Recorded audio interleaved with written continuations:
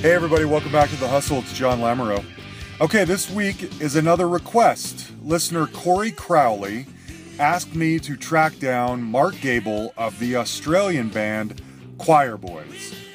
Now, Choirboys have been around for a while, over 30 years, and have always been very successful down in Australia. They've had a number of hits, including the song you're listening to here, Boys Will Be Boys, but they never really cracked the States. They never really made that big of an effort even to crack the States, and they probably should have. Mark talks about that in here. So what we focus on a lot is Australian success versus American success, and the difference in money, the difference in stature, just what that means in terms of how many people you're touching and how many people are buying your music. It's fascinating to me. I learned a really interesting tidbit here. They have a song called Run to Paradise, which was the 11th biggest selling Australian single of the 80s. We talk about that here in a few minutes. And yet, that would not necessarily be enough to sustain you for the rest of your life. Whereas in other parts of the world that are more highly populated, absolutely that should keep you going for a while. So it's very fascinating. And Mark, bless him, drops many, many names of Australian bands, both known and unknown. And so he really knows his peers and his heritage and who he came up with and who the legends are. And I really, really respect him for that. He also is a bit of a talker. He's pretty chatty. He's been working in radio for years and years. So the guy knows how to talk. He's a funny dude. Choirboys were discovered by George Young, who is the older brother of Malcolm and Angus Young of AC/DC. So we talk about that too. Anyway, there's a lot of interesting stuff in here. You'll probably get turned on to a lot of fascinating Australian bands that you may or may not have known. Mark called me from his home in Sydney, Australia. Do you come to the States very often? We haven't been there for 4 years, I don't think. So, but for a good, 5 or 6 years, we were going over there quite a bit. And not the band, but myself and my partner, Melinda, who's a singer-songwriter.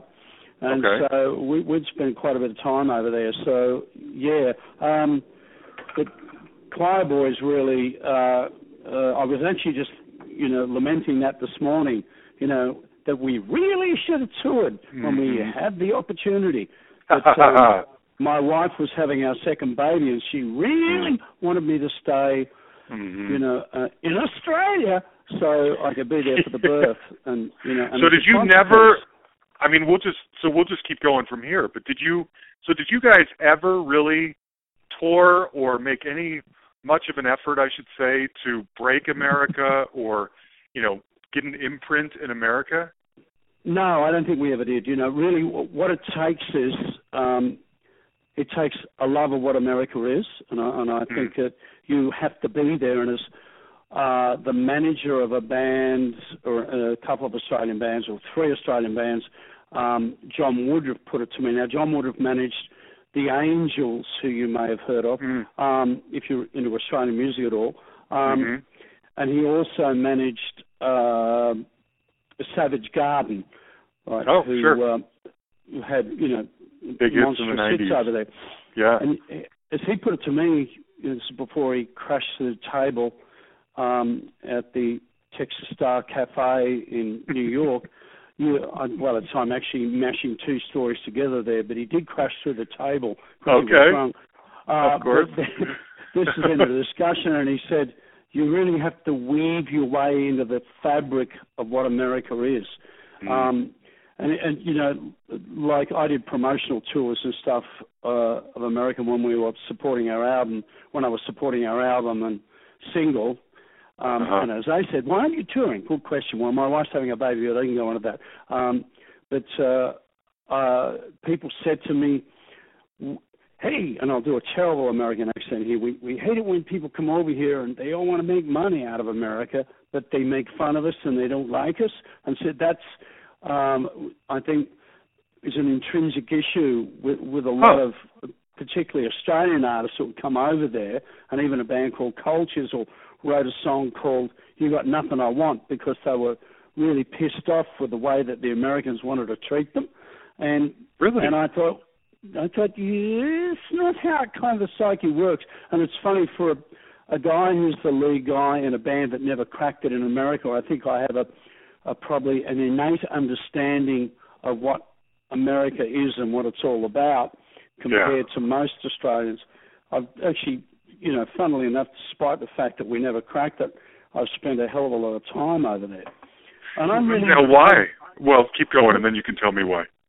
Well, like American people forget, right, is that we're here playing rock and roll in Australia. Now, rock and roll in Australia was probably the most successful in the world per capita. We got 23 million people here. Compared to America, it's got to be up to 350 million at the moment or something in America. Oh. And so, rock and roll, we create In Excess, AC/DC, Midnight Oil, Men at Work, and, the list goes on. But most of those are, immigrants, the Scottish, Irish, English, whatever. But we didn't create rock and roll, right? No, right. It was created in Beale Street, Memphis, right? And I've even sung karaoke there. Yeah, true. Okay. and that's where rock and roll started. It started down there near the Mississippi, right? Yeah. And it was the African Americans, the blacks, who were creating this blues thing and didn't even know what they were doing. They were just doing it. And then the whites took it and they took it to a bigger commercial level. And then the English took it to another level. But it all started in America. You started movies. You started, modern art. You started jeans. You started fashion. I'm even wearing jeans now, like you guys created all that. Okay. There's a lot of crazy stuff about America, but there's also some amazing stuff, all those huge concerts. Think about all the great artists that you guys have created, and you created it because of your culture. And so Australians, I remember that, some publicists being really pissed off at the way that the international artists would be treating America. And I had to agree with them.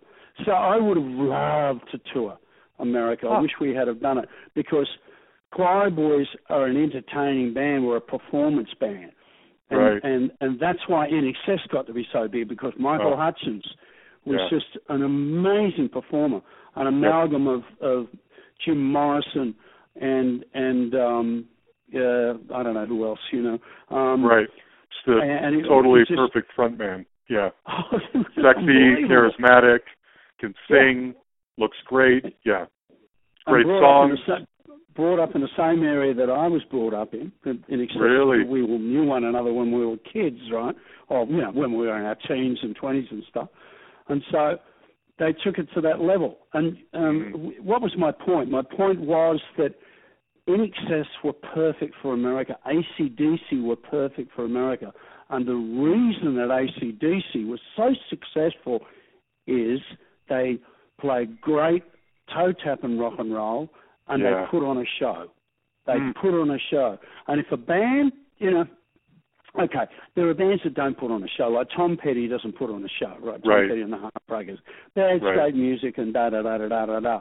But you can't go over there and go, oh, we're just super cool. We're big in Australia. We're big in England. We're big in New Zealand. We're big in Germany or whatever, and expect it to happen. You really had to integrate into the psyche of what America was. And so I really regret that, because I think that, we all have opportunities. Like, John, you probably had the opportunity to sleep with Marilyn Monroe, and you knocked it back. I did. And I didn't do it, and I still regret it to this day. You regret it, right? I do, big time. Okay, she'd been 4 days dead, but you right, exactly. But I'd still do it. Anyway, you're probably going to have to edit that. I'll incriminate myself. It's okay. Yeah, but there are so many things that we regret, like regrets. I've had a few, but then again, a few to mention.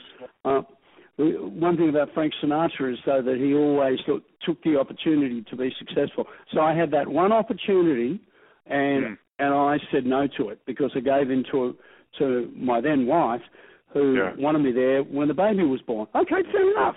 But I should have been a total narcissist and gone, no, this is an opportunity to tour America. Bang.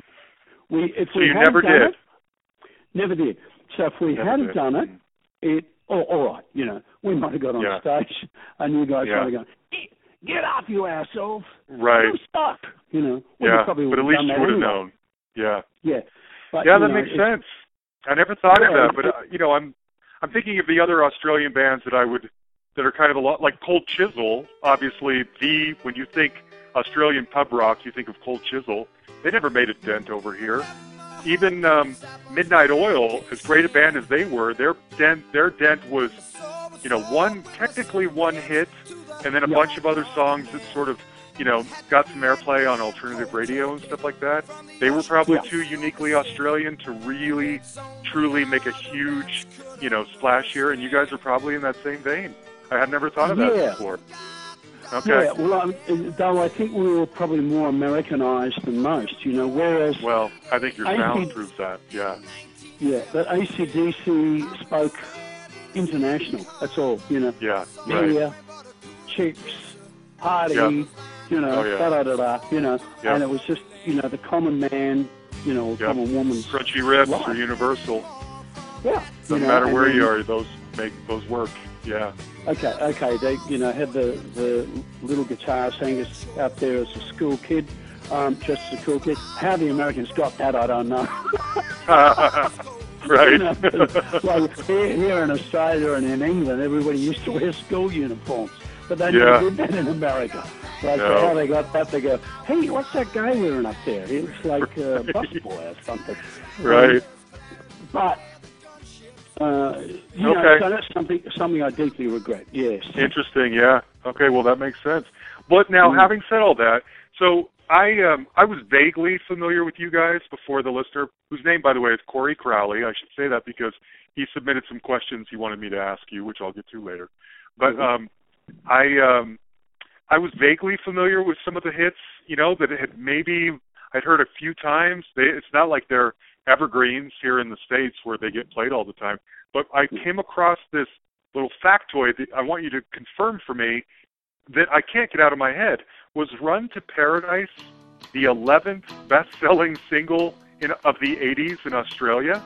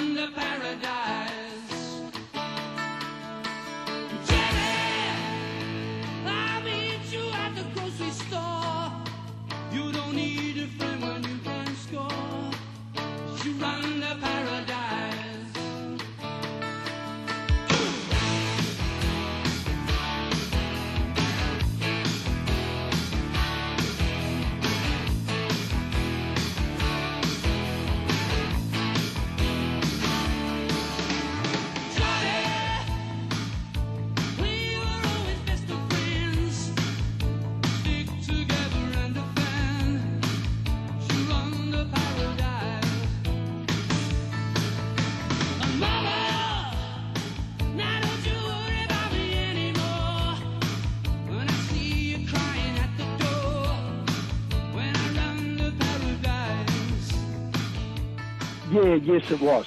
And because even though it was never number one nationally, it was number one in each state at different times. Wow. But it just kept selling, and it was released, I think, in the latter half of the year, second half of the year, or the early part of the year, whatever, I can't remember. And it kept selling through that year and into the next year. And so it spanned two... whatever whatever they call it, like cycles, reference times. And so it just kept selling and selling and selling, and so it just sold ridiculously well, and it gets constantly played on radio here. Really, it'd be like My Sharona over in. Okay, well, it's funny you say that because, for comparison's sake, I tried to look up what the 11th best-selling singles of the 80s in America was. I couldn't find that. I did come across a list, but I think it was a ranking, and it was "You May Be Right" by Billy Joel. But the 11th best-selling single in the UK of the 80s is "Tainted Love" by Soft Cell, which, if anything, is overplayed.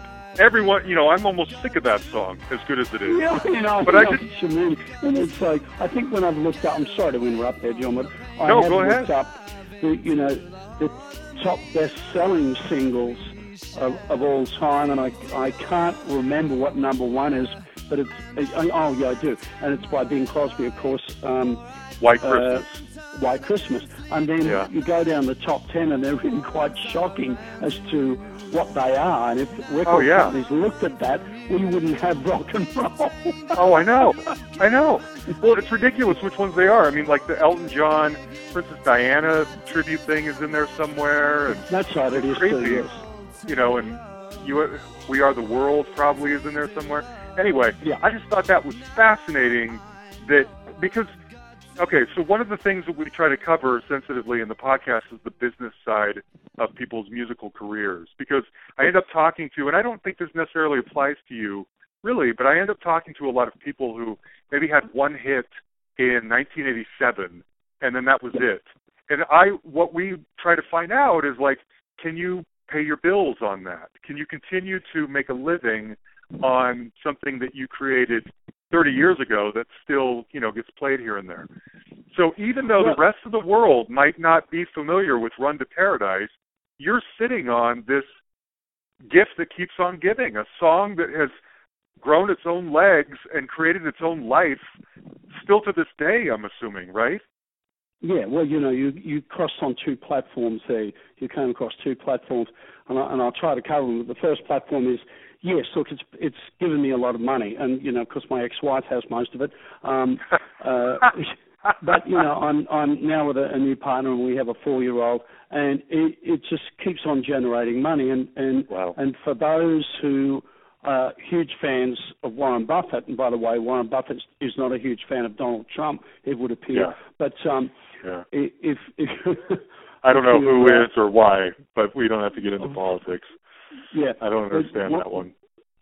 Warren Buffett is the most successful investor in the world, now, and he talks about things like passive income. Now, that's what songwriting is.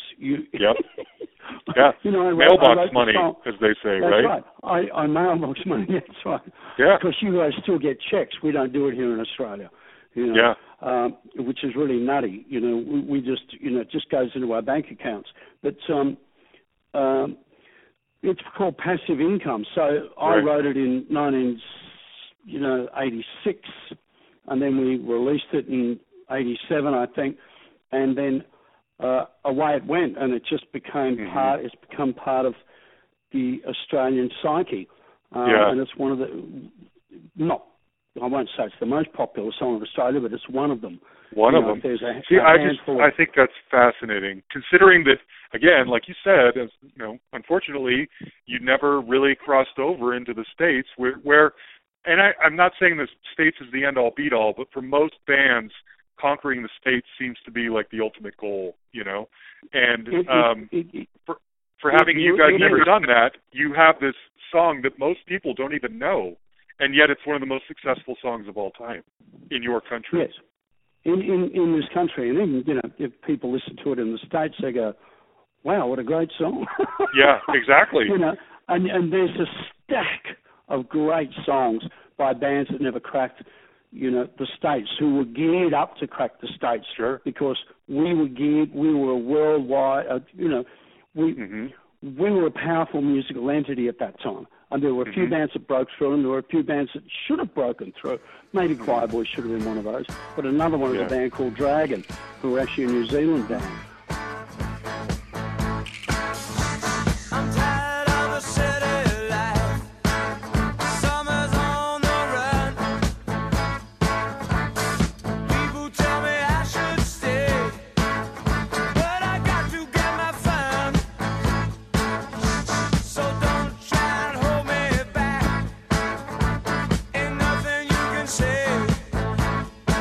Snake eyes on the paradise, and we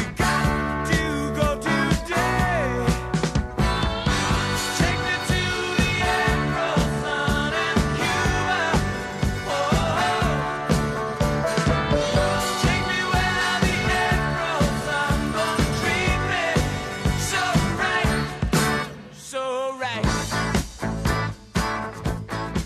I don't know them. They've got the most amazing songs. I mean, it's unbelievable. You listen to the songs, you go, wow. I mean, there's Really? something like 15 or 20 songs that just should have cracked the States. But unfortunately, the lead singer, Mark Hunter, one of the best performers, probably better than Michael Hutchence. He was astonishing. Really? Very tall and, charismatic. He decided to get a little crazy on drugs one night. I can't remember where it was. It was over in America. And go a little nutty on stage and say the most insane things, and the band left stage. He didn't even know the band had gone. And I think he did a few crazy things, and that was the end of the tour, so it was all over for them. And I know them quite well. There's only one of them left alive at the moment. Oh. And Todd Hunter, his brother, a lovely guy, and he goes, if he wasn't already dead, I'd kill him now. There's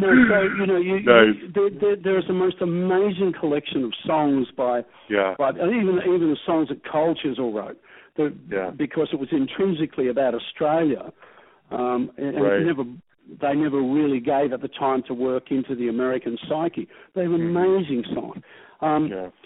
And so, I'd forgotten what the point was, but, what well, the question it's basically, was. let me just ask you directly, I mean, could you effectively live off just royalties from Run to Paradise for the rest of your life? No, I don't think so. If I lived meagerly, yes, I could. Interesting. But with the way that we're living at the moment, right? You got bigger things, right? Yeah. We just built a house, So. Oh, got it. Okay. I need to draw. I've done radio shows, and I also do performances with different people, and I've gone out on the road with Steve Kilby, who's a singer for an Australian band called The Church. Yeah, of course. And there's a whole lot of other different things that I do, and it's coming down to this, that the people that can sing my kind of music, particularly in Australia, they're running out. They're all dying. And I guess that's happening all over the world, but there's very few people that can do what I do. So there's more and more people calling me up and asking me, could you do this? Could you do that? I spoke about Dragon. Well, that Todd rang me up and said, if our singer, who replaced Mark Hunter, if he can't do it, if he gets sick or anything, will you be able to do it? And there's a couple of other people that I really can't mention now that have asked me to do it. Sure. But AC/DC didn't ask me to do it because they hate me. I don't blame them. And they thought Axl Rose would be a bigger bet, or a better bet, right? Well, I Jury's think he's out done on an that. outstanding I've heard job, really good things. That's what I've heard. Yeah. Yeah, I've had friends and who've seen him, and I guess he's showing up and singing he goes well. on stage on time, Yeah. And it's a miracle. Even though it's like, and I personally I prefer him more than Brian Johnson, but Brian Johnson is probably a much better person, Yeah. Even though I've only met Brian briefly. Hello, how you going? But actually, I've never had any interest in meeting. Right? Are you not a big AC/DC fan? Sorry? Are you not a big AC/DC fan? I'm a huge AC/DC fan. We were signed to the same label for 7 years, Albert's Productions here in Australia. And weren't you? Do I have this right? Were you discovered by Malcolm's older brother George? That's correct. Yeah. He had been a member of the Easy Beats. Yes. Now, the Easy Beats were another outstanding band. Sure, Friday on My Mind. From the 60s, So. Yeah. And actually, if you talk about Angus Young and Malcolm Young, the real talented one of the brothers is George Young. He's I skipped over Angus. Sorry. Yeah, Malcolm and Angus. Whoops. Yeah. Anyway. Yeah. Okay. Yeah, George, the one who discovered you, is the really talented one? I think he's the one that created AC/DC. He's really the one that told them how it all works. Of course, he'd already done it. And what he claims, he fails with the Easy Beats. I think they're a huge success. But he used all that knowledge with his younger brothers. And I mean, oh my God, what an incredibly talented family. Yeah, I'm a huge AC/DC fan. Okay. Just curious. Cool. Mm-hmm. All right. Well, good. Well, thanks for being kind of specific about the money side. I wanted to kind of paint a picture for anyone listening of what, relative to what success might be in other parts of the world, what a song like that, means in Australia versus what it might mean in the UK or in America or whatever. Yeah, well, you okay. know how much, like if you had an equivalent song in America, you only need the one song if you're the songwriter. It will generate you more money, from radio play and, ancillary sales or whatever. It will generate more money than you could possibly spend. Yeah, I bet. It's just, no kidding. You're talking, how many radio stations do you have in America? Goodness, I don't even know. Thousands? Yeah. It's tens of thousands, right? Yeah. And your population is over 300 million. Our population is over 20 million. And so you take what I earn and you go, I don't know how many times that is, So I'd be getting checks in the region of like every quarter for over $2 or $3 million. Yeah, well, probably. Okay. Well, you guys had other hits too. I mean, Struggle Town. I remembered, vaguely again. I remembered Struggle Town and.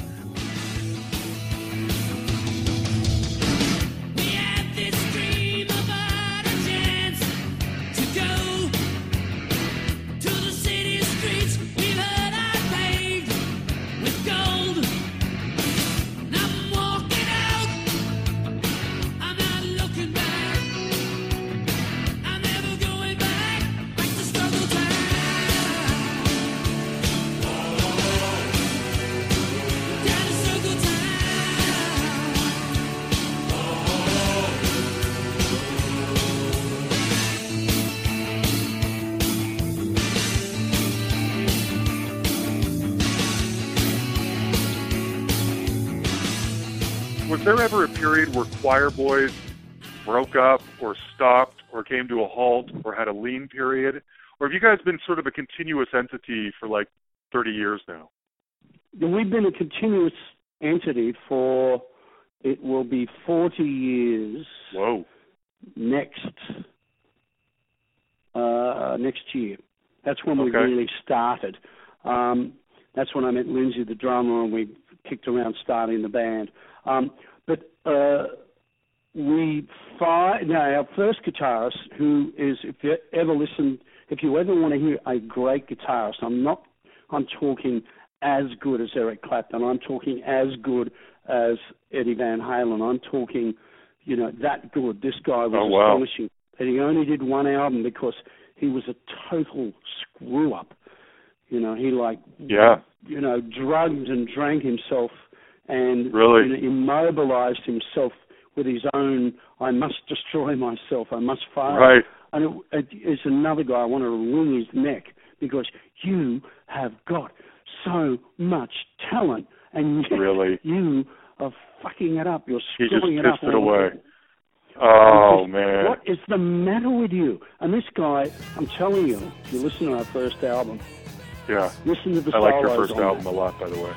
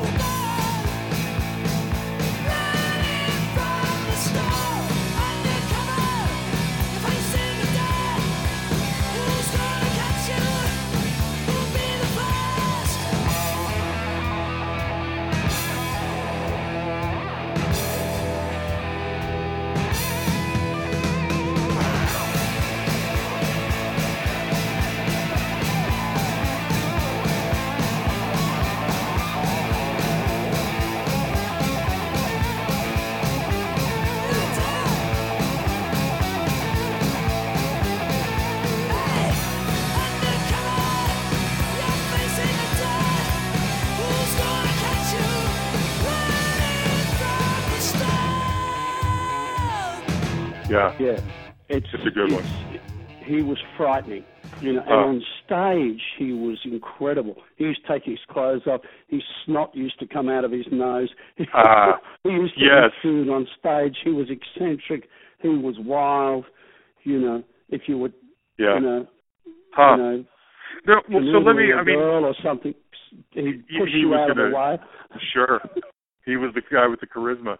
So I mean, I'm making a connection here, and you tell me because I wasn't there, and it's a different culture. But you know, you guys are consistently categorized as pub rock, and is, you know, of course, drugs and debauchery and indulgence and stuff like that is part of the rock and roll culture. But is it even more so or different when you are considered a pub rock band? I assume that label comes along because you're playing in a lot of pubs, and maybe there's a culture there, or a culture that goes along with that kind of a career that speaks to more alcoholism than might otherwise be the case. Or am I drawing is that a dead end? Is that not a real conclusion? Yeah, you might be hitting on something that hasn't been hit on before. Oh, well, that's me. Because it's I'm a genius, Mark. I'm a genius because, yes, pub rock and it's a cultural thing. Like America created rock and roll because of the culture, because you'd freed the slaves 300 years or 200 years before, and then they were struggling to adjust and everything, so they created their music, and the music developed, and it was allowed, and and it crossed over, and da-da-da.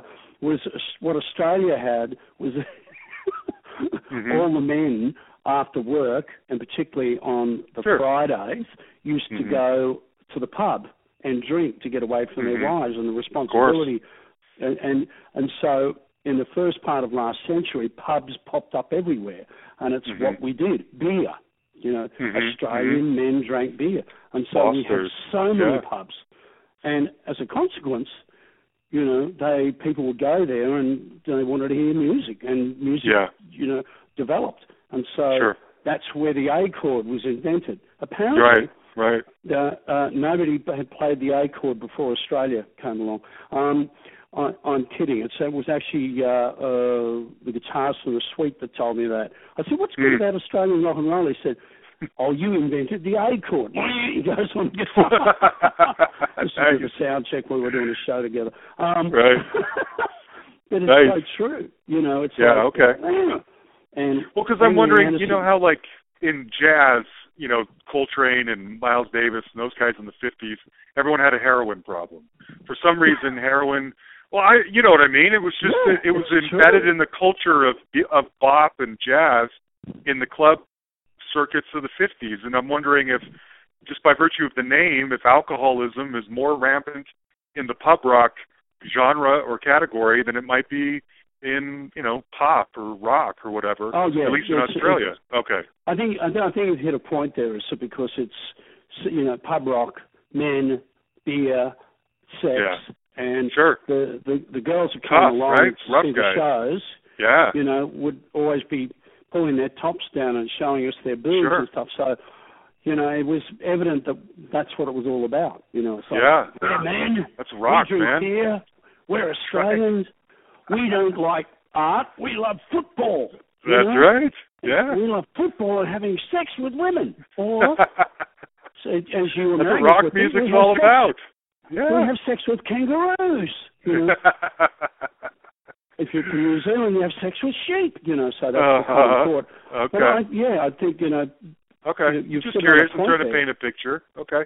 Yeah. Now, I got to ask you specifically, your voice is unlike anything I've ever heard. And it's high, it's very clear, it's very clean. And, I mean, I'm kind of associating it maybe with Jimmy Barnes because of Cold Chisel. He's got that high-pitched kind of voice, too. But his is, like, soaked in nicotine and whiskey, It's just got gravel running through it. It was vodka. Whatever. Okay, vodka. Is that it? Drink vodka like you would. Okay. I've always romanticized it to be whiskey, but okay, vodka. Okay. So, but yours is like so pristine and clean. It almost sometimes, I got to be honest, it almost sometimes doesn't feel like it even matches the music that you're playing. It's cleaner and clearer and prettier than the music.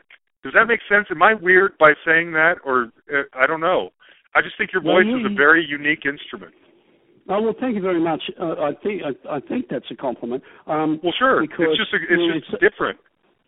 I reckon that when Pat Monahan from Train, right? Mm-hmm. Yes, good point. When he finally implodes, then I'm going to take his gig, right?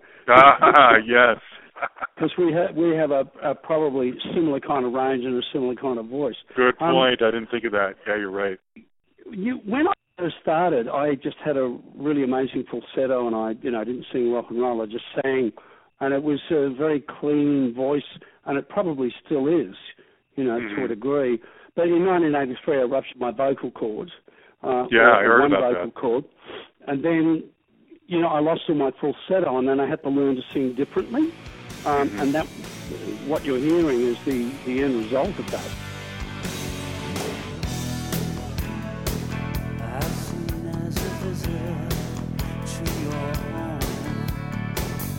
Many things I don't understand, things I didn't know. Come on, tell me I can stay forever. Let me close to your heart. Let me bathe in your faithful glory. Let me be a part only in America. You read my rights to me only in America. I watch my trial on TV only in America. Only in America. I won't ever be alone. Then why do I feel? I also lost quite a few notes off my full range, and so I had to work to sing, very, very differently. And in many ways, it was so much better because I had to focus on other things. So one of the things that I like to kind of touch on sometimes here are sort of like the transitions that rock stars, we'll call you a rock star, goes through in their life, where they grow up with a lot of ambition, and they're writing songs, and they're in their room, and they hope that one day they can be a rock star. They're imagining themselves on, teen magazines and stuff. And then it starts to happen, and now we've established that Choirboys have never completely gone away, so it's not like you had a fall from grace or anything like that. But what was it like when success started to come to you and you realized that you were living your dream? I'm assuming it was your dream of making music for a living. Do you remember a moment? Was there a moment when it crystallized, like you got a big check, or something? You were getting enough success where you thought, this is real. I'm a professional musician / rock star now. Yeah, I think that, I was in bands in the 70s, and I was making a living out of it there because the scene was so alive in the 70s in Australia.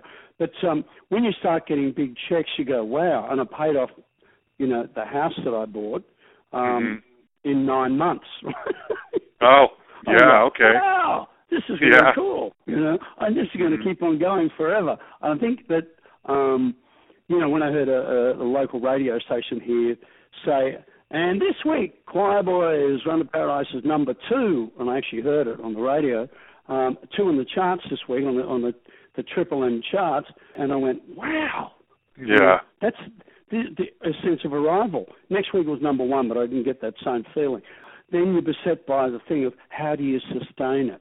Yeah. Now, a lot of bands are successful. That's why you have the one-hit wonders, but sustaining it is a whole different ball game and a very difficult ball game. And so I think that in hindsight, what occurred to me, I look back at it and I go, hey, Mark, you took it way too serious. It ain't that serious. Really? It's rock and roll, idiot, Yeah. But I would imagine, that's a really fresh and different perspective, actually. I hadn't thought of it that well. Of course, in hindsight, when you're able to continuously pay your bills through music, you can sit back and be like, oh, I did it. I don't have to, grind or hustle anymore. But at the time, you're probably getting a lot of pressure to have continuous hits. It's probably playing on your psyche if suddenly the crowds are starting to get smaller and smaller and the albums are not. I think Yo-Yo is probably my favorite album of yours, and I think I read that it only barely scraped the top 200 or something.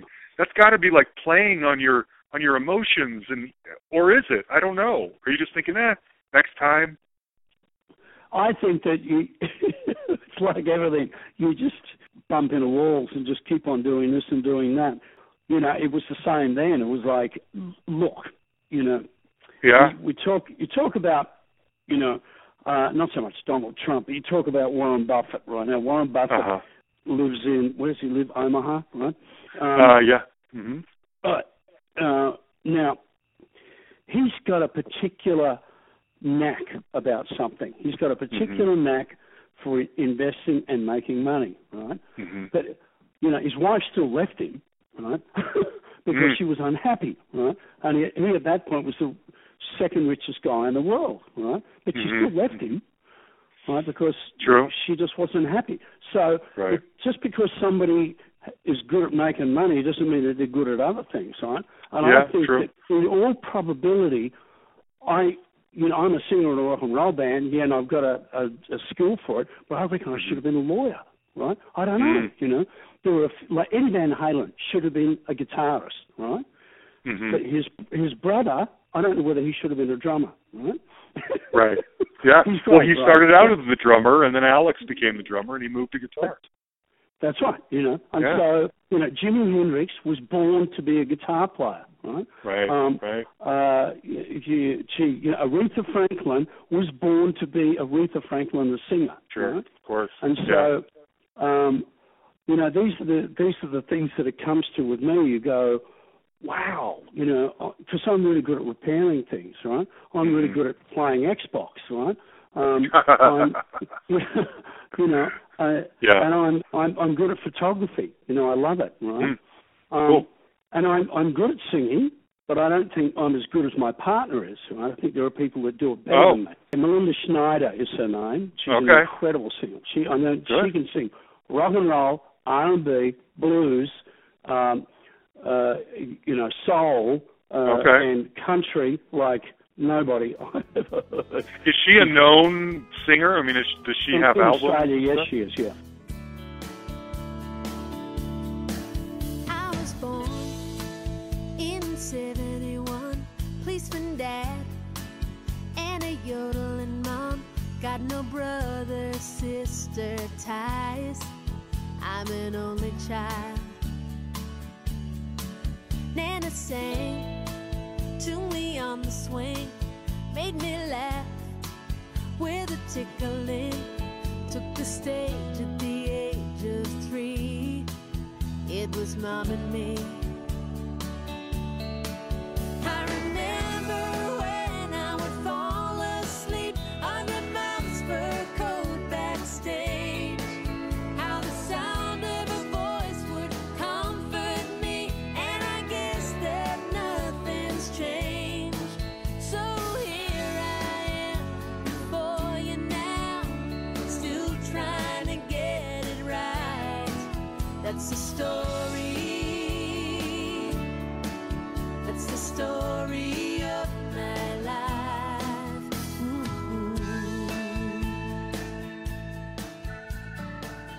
She's a freak of nature. I mean, my God, she can sing. That's great. Anyway, so the point being is, I'm here. You feel like you're doing what you were put here to do? I couldn't have done anything else. I was dyslexic at school. So I had to go to music. The Beatles came along and I went, wow, just like Dave Grohl. He goes, I got to do music. We're a bunch of idiots, right? Because the Beatles were an exception to the rule. You know, they were freaks of nature. They were born to do what they were born to do. What I'm saying is that I could have done a lot of things, but I chose rock and roll. I chose music. And it's intrinsic. It's in my heart and soul, and it's in everything I do. But I also realize there are a whole lot of people out there that are a whole lot better at it than I am. Right. Well, but you guys carved the niche for, sure it does, but you guys carved the niche for yourselves. You're a great band. And if it was dubious before, you have an amazing voice. Your band is so gritty and your voice is so clean. And so sometimes it feels like they almost don't go together, but yet they do. That's what's kind of amazing about it. Anyway, let me throw in some of these questions that Corey asked me to ask you. One of them, which is probably an obvious question, any plans to ever tour the States? And it sounds like you've never been able to do that, and now would probably not be the time. You can confirm or deny. Do you think that'll ever happen?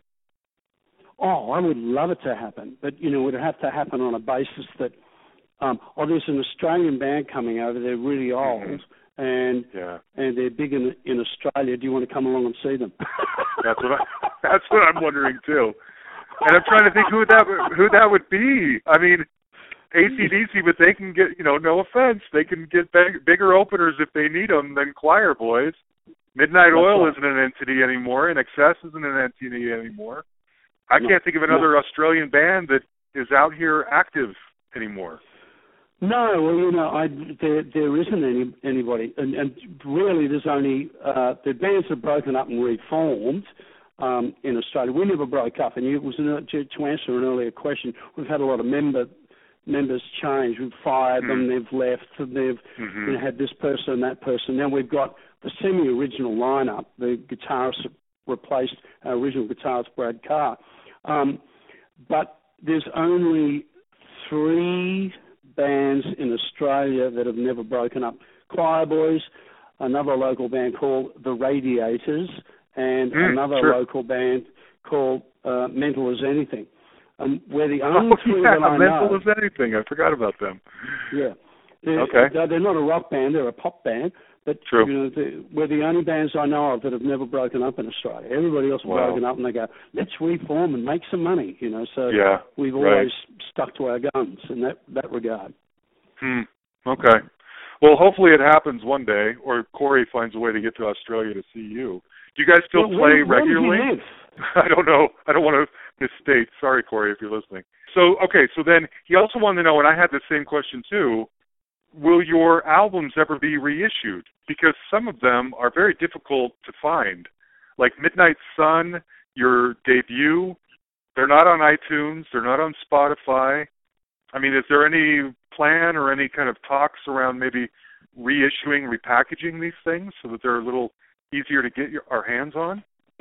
Well, I think with Midnight Sun there might be, but with our debut album, I don't think, because of our ongoing bad relationship with Albert's Productions, who deny that we ever existed on the label. Really? They don't deny it. They just did a documentary on the Albert's years of like AC/DC, Rose Tattoo, The Angels, and all these other acts, and they didn't mention us, which was really funny. Really? Because I've got a mouth on me, and I upset them, and also we urinated in the air conditioning unit when we were there, so I don't think that might have had something to do with it. Yeah, there's other things as well. Okay. But getting our first album out again might be difficult. There was one more question that the reader wanted me, or the listener wanted me to ask you. He sent me a question that was a little bit insidery. He wanted to know where the song Bombs Away came from your Dead, Drunk, Live Hangovers album.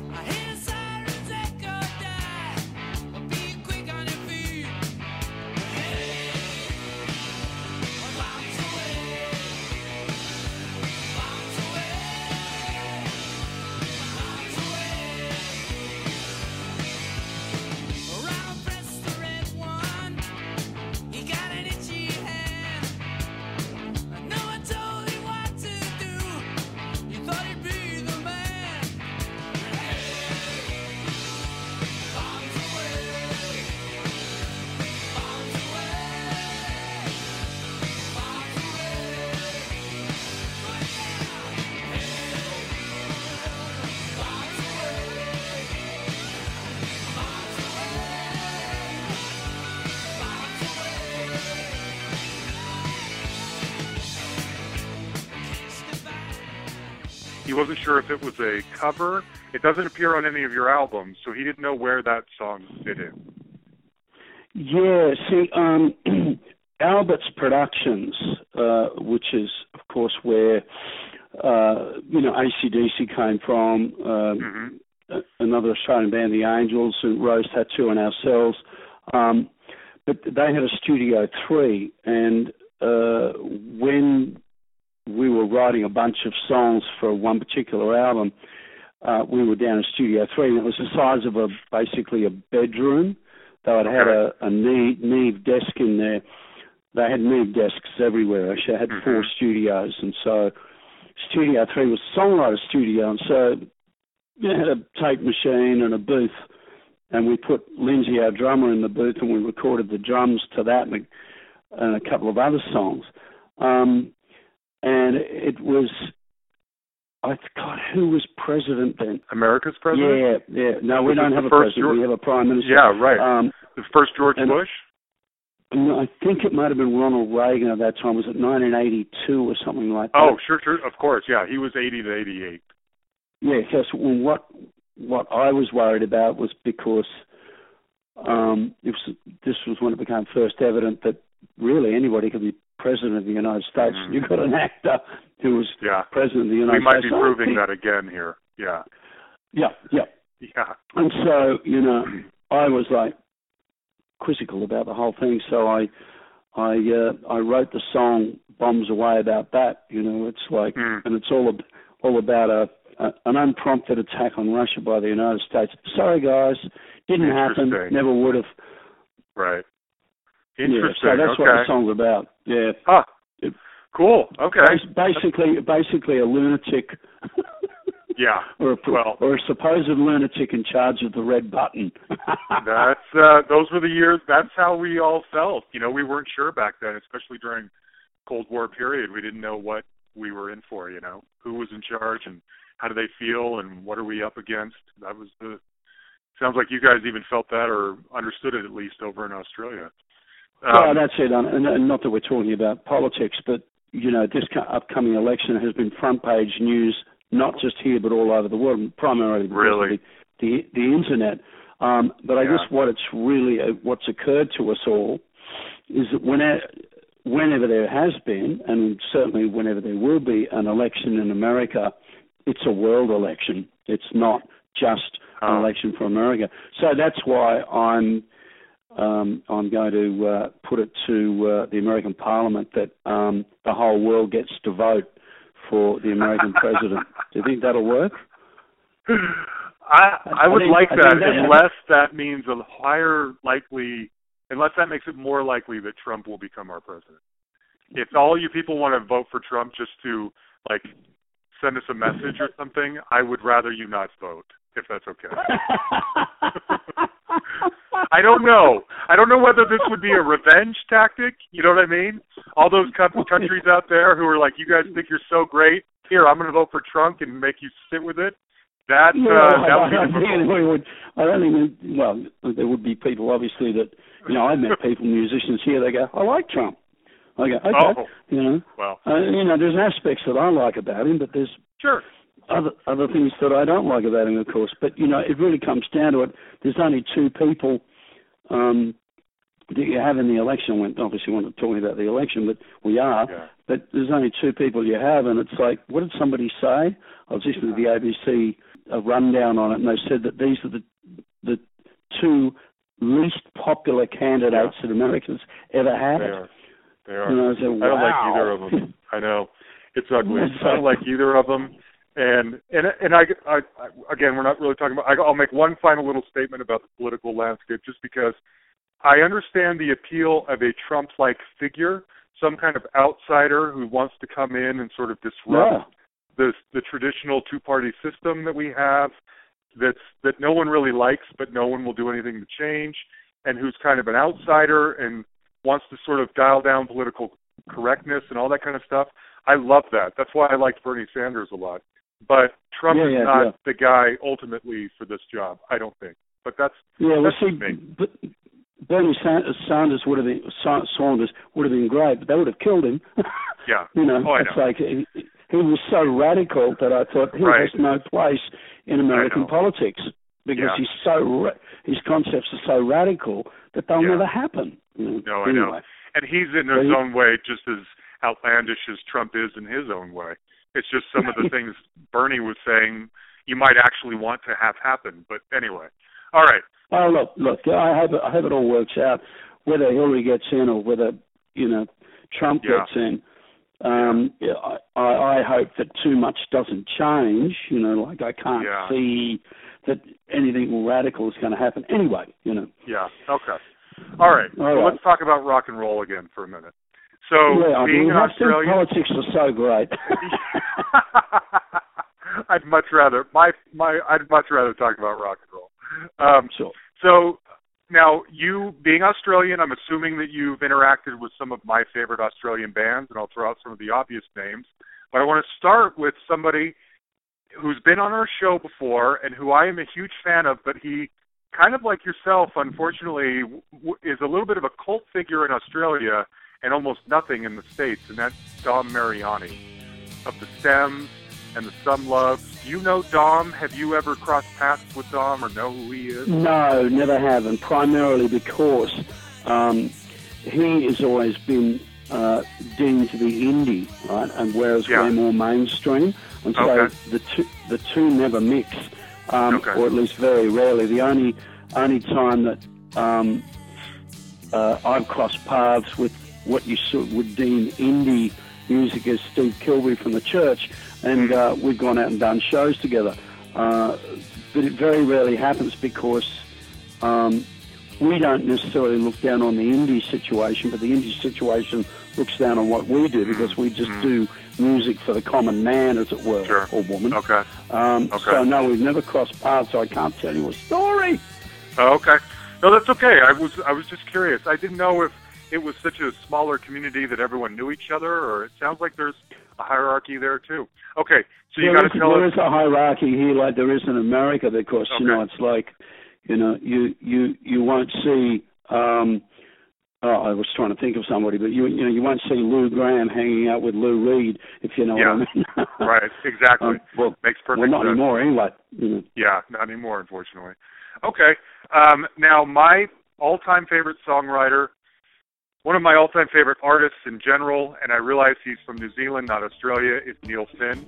Have you ever crossed paths with Neil Finn or Crowded House? We've never played together, but we've done shows with Split Ends, who were the previous band that Neil and Tim Finn were in. And, if people don't know, Tim Finn, who's Neil's brother, was the lead singer of Split Ends, right? The very successful New Zealand band, particularly in New Zealand, of course, and Australia and Canada, not so much America. And Neil replaced Tim Finn's younger brother, Neil Finn, replaced the guitarist for Split Ends when he left. And so that's when I first saw Neil was performing with Split Ends. And he did an amazing job, of course. And you would never have known that he was going to be such a successful songwriter until I heard one of the greatest Split Ends songs called I Got You. And if you're familiar with the song, it's an outstanding pop song. I am very, yes. Yeah, and it was sung and written by Neil Finn, and I went, wow. Yeah. And I'm sure that after Split Ends broke up, there would have been competition between the two brothers because they did not work together. Tim Finn went and had a successful album in Australia called Escapade, and Neil, of course, formed the Malones, which is Neil's middle name, and then that turned into Crowded House. And as Neil said, he goes, if you want to have a successful band, after a successful band, break up your successful band and then form another band. And bang, away it went. And look, I haven't really crossed paths directly with Neil, but Tim and I were backstage once when a rock and roll fan ran up to Tim and said, "Aren't you Mark Seymour from Hunters and Collectors?" And if you're not familiar with Hunters and Collectors, they're a very successful band. I love them too. Yep. Yeah. Nick Seymour's brother, Mark, is the main guy in Hunters and Collector. Nick was the bassist. That's right. So Nick Seymour being the bass player in Crowded House, and away he went. And of course, Hunters and Collectors was very popular with I love them. Eddie Vedder Yes. from Pearl Yes. Jam. And so this guy runs up and goes, "Aren't you Mark Seymour? I've always wanted to meet you." And he goes, No. He says, Yeah, Hunters and Collectors. He goes, No. And I go, No, this is Tim Finn. He goes, "Oh, who?" No way. Oh, poor Tim Finn's ego. Oh, man. Oh, man. Not only does my little brother become more famous than I do, but this guy can't even differentiate between me and Mark Seymour. Oh, that's too bad for Tim. It was so funny. And, of course, I had to feel for him, He wasn't recognized. Oh, Anyway. man. Okay. Yeah, I feel bad saying this. I've never quite acquired a taste for Tim Finn's music. But Neil Finn is my absolute favorite songwriter. Crowded House is my favorite band. Their debut album is my number one favorite album of all time. I just saw him in concert a couple months ago again for like the 10th time. He's my all-time favorite, and but I've never quite come around to Tim. I don't know what it is, but well, yeah. I mean, I think if you want to hear Tim at his best, then you listen to "I See Red" by Split Enz, and then totally. Yeah. The song off Escapade, which is called "Made My Day," which is a stunning song by Tim Finn. But if they had have gone on to form, a duet, maybe it would have been as spectacular as Savage Garden. But, the world is a better place for having Crowded House. I mean, Neil's voice is stunning. His songwriting is spectacular. Both the brothers are mad Beatles freaks, and you can hear it in the music. And I mean, if you're going to be a fan of anybody's music, you should be a fan of the Beatles. I totally agree. The world is a better place for Crowded House. I saw them live in Hollywood once, and I thought, this is really cool. With my old mates from bloody Australia, New Zealand, and then, look at them. It was great to see. Yeah, I love them. Okay, well, those are the littler guys. Let's go over the bigger guys. In Excess. Yes. You had to have crossed paths with In Excess at some point. Oh, yeah. Can you share us a story? Lots of times, and it's, because I met them first in the 70s when they were the Farris brothers, and I'm from the same area, the northern beaches of Sydney, which is just down the road from me now. And we all grew up together, and so, they knew that I was a musician. I worked in a music shop. They'd come in there. I'd talk to Tim Farris and, Kirk Pengilly, who's still a friend of mine. And, they'd say, we were doing this. We went over to Perth, which is in Western Australia. And, by the way, Western Australia is bigger than Texas. And, they did shows over there and got their chops together. And, then I remember running into Tim Farris outside the music shop I was working in like 1977 or something. And he goes, Mark, oh, yeah. I go, yeah, mate, what's happening? And he goes, look, we got a new manager, and we changed the name of the band. I go, to what? He goes, I Am Excess, In Excess. I go, okay. That sounds really cool and hip and modern. And then progressively and slowly, they became more and more successful. I only met Michael on a couple of occasions doing shows together and what have you. So I didn't really have much interaction with him. But I did talk to Andrew Farris a couple of months ago because we were at a charity function or ball. And so we chatted at great length, which was really good because, we're talking about all sorts of stuff, children and life and, and I thought, he's really normal now. And I'll explain why he's really normal now. My first conversation with Andrew was in a shopping mall, one of Australia's first, called Warringah Mall. And we were in a store called David Jones, which is like, what's one of your big shopping, stores? Whatever. Nordstrom's. It's like, Yeah, something like that, right? Yeah. And we're talking, and I started talking. I love to talk, right, John? You can tell I love to talk. I'm talking. And I have found that, and luckily you're good at it. Yeah, well, I like to talk. Good. It's a good way to impress people, particularly if you sound half intelligent like me. Anyway, exactly. I'm prattling on to Andrew, and he goes in the middle of my sentence. He goes, "I got to go," and this is like 1976, and he just walked off. I went, "Okay." Bye, Andrew. And I hadn't really spoken to him, the first time again was about 5 years ago. And of course, I've never brought that up. Oh my gosh. I have brought it up to Kirk Pengilly, and he goes, "Yeah, I'm not surprised." Oh man, no way. The Paris brothers, of course there's three of them, being, John, Andrew, and Tim are very, very strange people. And Tim actually auditioned for a band that I was putting together. From my memory, it was going to be called WBB, which stood for World's Best Band. And, of course, it wasn't the World's Best Band, and it never did a show. So Tim auditioned, and he said, he goes, "Oh, this is really cool. This is really cool." I said, "All right, well, it's a bit weird. You're a bit of a strange player, but let's play some 12-bar blues." So we started to play some 12-bar blues again, and he couldn't do it. I said, "It's 12-bar blues." He said, no, I don't know how to play it, and I'll explain why in a minute, right? Why he couldn't play. He said, I don't know how to play it. He said, "But do you want to have some Buddha?"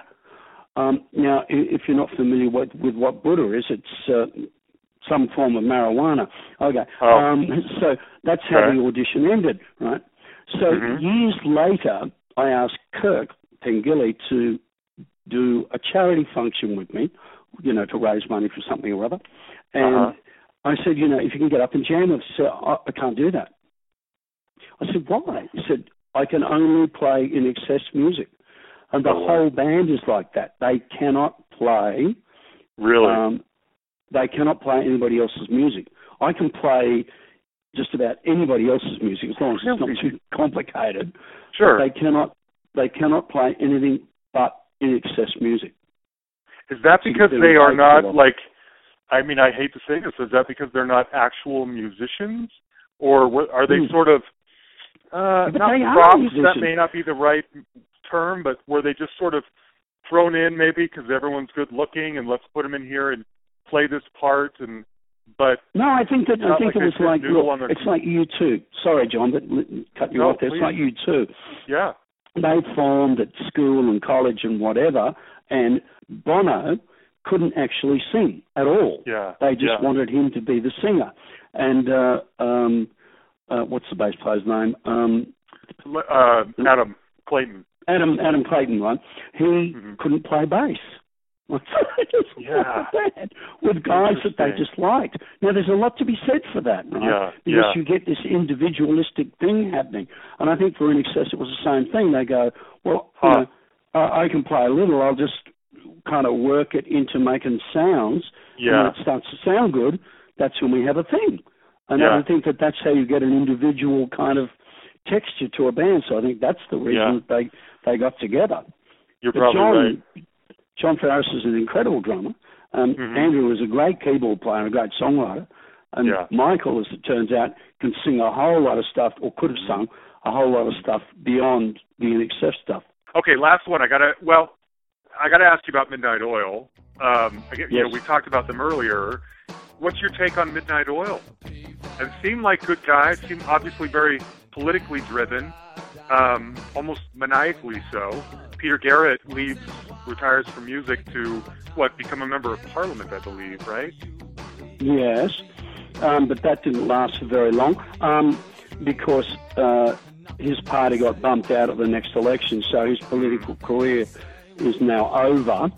And I think that Midnight Oil are actually planning on doing either it be a tour or a mini tour next year. I heard that. Look, they were, once again, another Northern Beaches band of Sydney, where I basically grew up. And they were you know, you've never seen anything like it. It was Really? just when we'd done so many shows with them back in the day, right? Yeah. Particularly in the early 80s, they were unbelievable. The energy, the commitment, it's beyond an X factor. You know, it was like it is. A quadruple blah blah blah factor, and the connection with the audience, and it was so intense, and they were so Australian, and they were so special that I, you know, they're you know, I've seen a lot of bands. You know, I've seen you know, Bruce Springsteen. I've seen John Cougar Mellencamp. I've seen Led Zeppelin. I've seen Creedence Clearwater. I've seen ABBA. You know, and there's been very, very few, even international acts that have been as good as what Midnight Oil were in their day in Australia. Yeah. Wow. And I think I don't know whether I mentioned it to you before. I saw them at Madison Square Garden in New York, and they didn't have that thing that they had in Australia. It was intrinsic to Australia. It was so unbelievable. And if anybody had have witnessed it, you know, if you just had have been there at one of the gigs, you would have gone, oh my God, you know. I believe it. It was outstanding. And musically, once again, they were very different as well. It was like an amalgam of punk and Australian, you know, surf music, you know, the surf culture, because once I said that they were Northern Beaches band, so I had this energy, you know, and Australians hit the instruments really hard, and these guys hit them really hard. So we were coming out of punk. We were, you know, Australian music culture was exploding. It was the surf thing. It was political, and it was very energized. It was, they were unbelievable. Yeah, I agree. I've seen them twice. I saw them when I was like 14 years old during the Beds Are Burning high time of their career. And then I saw them just before they quit at the Fillmore in San Francisco. And that was one of the greatest shows. Both of them were great, but seeing them again when I was older and more mature and could fully grasp what I was seeing, even though it wasn't Australia in the early 80s, there's nothing like Peter Garrett. He's one of the greatest frontmen of all time. And you mentioned hitting it hard. I've always felt like Rob Hurst was one of the greatest drummers, especially underappreciated. Maybe in Australia he gets that kind of, you know, acclaim, but over here they're just basically a one-hit wonder. But he's one of the greatest. That sound, that hard-hitting sound, is so powerful, and he's the guy doing it. I just love him. Yeah, well, Rob would love to hear that, because Rob was really, you know, and they've just done he's been always in the midst of doing a tour with all the Midnight Oil memorabilia, and he kept it in his house. He kept it in his garage or under the house or something. He's got, you know, like truckloads of stuff, you know, like road cases, posters, and different stage setups, and, you know, he's been dragging this around the country doing exhibitions with it. And I went along to one. It was incredible. But Rob Hurst was really the driving force, I think, in Midnight Oil.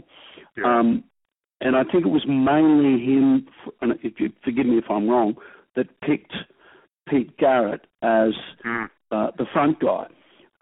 Because I think that obviously there would have been, you know, people going, well, you really can't sing, mate. You know? Right. And he looks weird, and he dances weird. He's a weird. crap singer, you know, but look at him. He's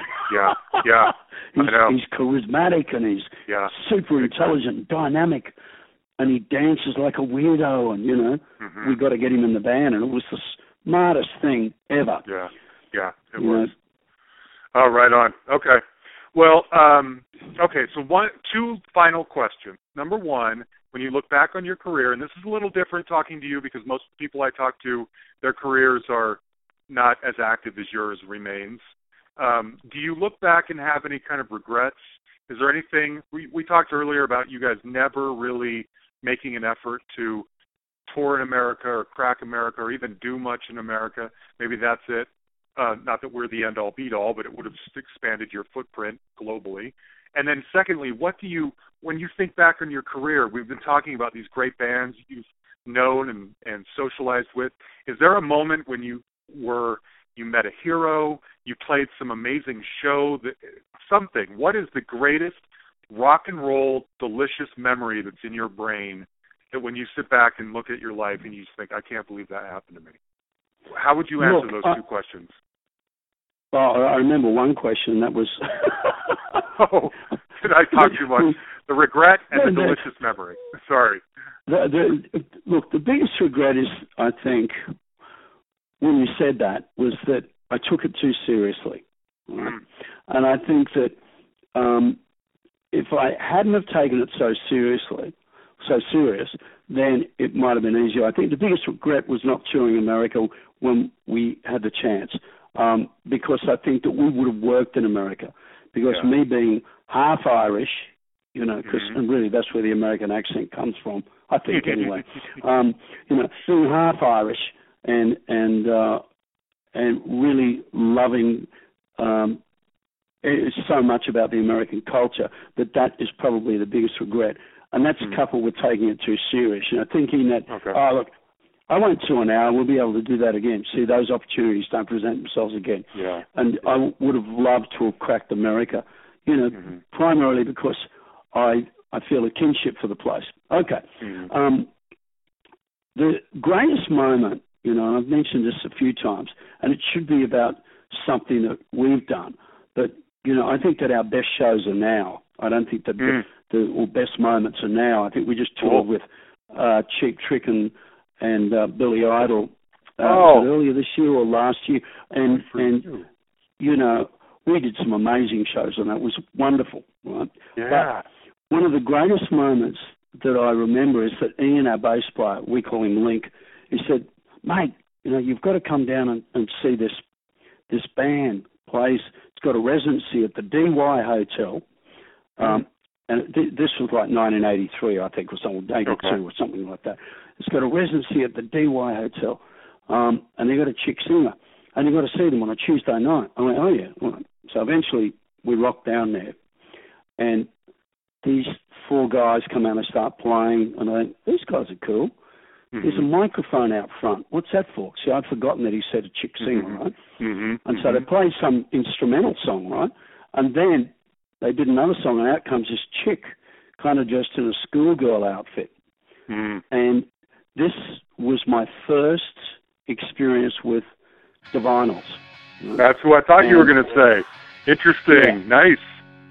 And that was the most astonishing live performance I have ever seen in my life. And even when I think about it now, I get chills up and down my spine.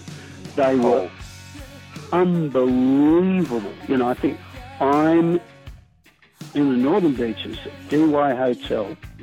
This is a hotel, a pub, right? And in Australia, right? I'm not in London. I'm not in, Sweden or something. I'm not in the United States. I'm not in Canada. I'm in Australia, and I'm. And you've got to remember, we took our influences from everywhere. We would experience everything. We had international acts touring all the time then, and we had television. The whole thing. Well, we did have television. Of course, people probably went, "What? Australians have got television? That's shocking." But we, it did make had it all quick the down stuff. There. Yeah. And so, but I'm here going, oh my God. Interesting. This is unbelievable. This is as good, or if not better, than AC/DC. Right? It's just like, this band is incredible. Okay, there were like 220 people in the audience, maybe, right? And they only had 12 songs, right? And they finished, right? They finished, and the place stood up. Stood up and gave them a standing ovation. I have not seen it before. Wow. I have not seen it again anywhere in Australia. A standing ovation, right?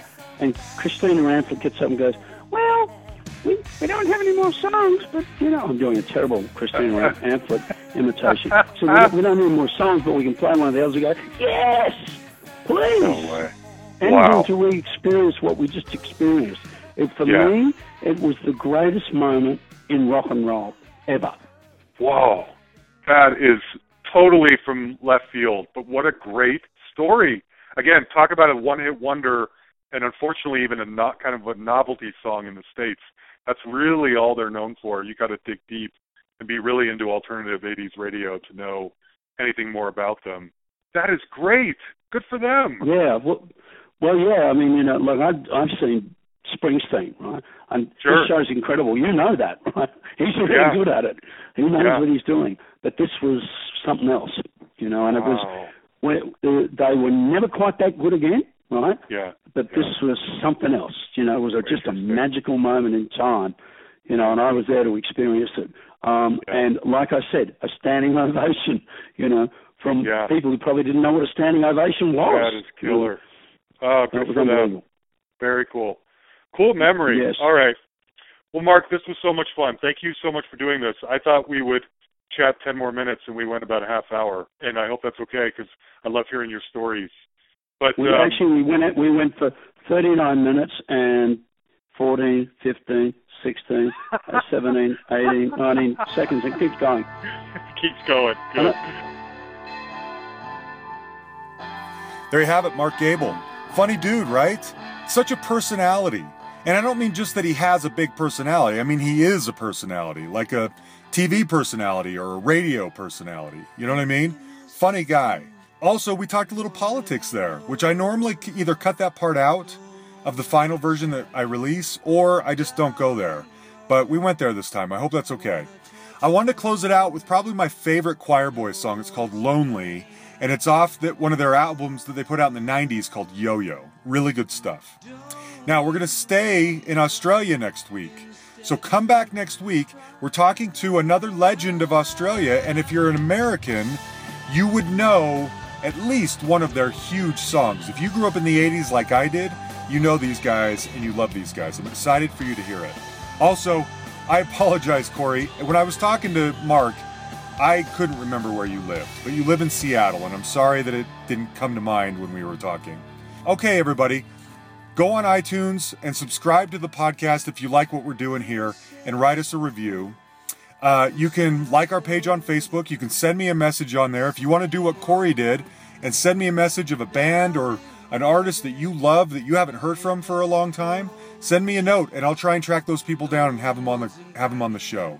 You can send me an email, too, if you want, at thehustlepod@gmail.com, or you can find us on Twitter at thehustlepod. Huge thanks, as always, to Jan the Man Matkevich. Thank you, Jan, for working on this one. You're the best.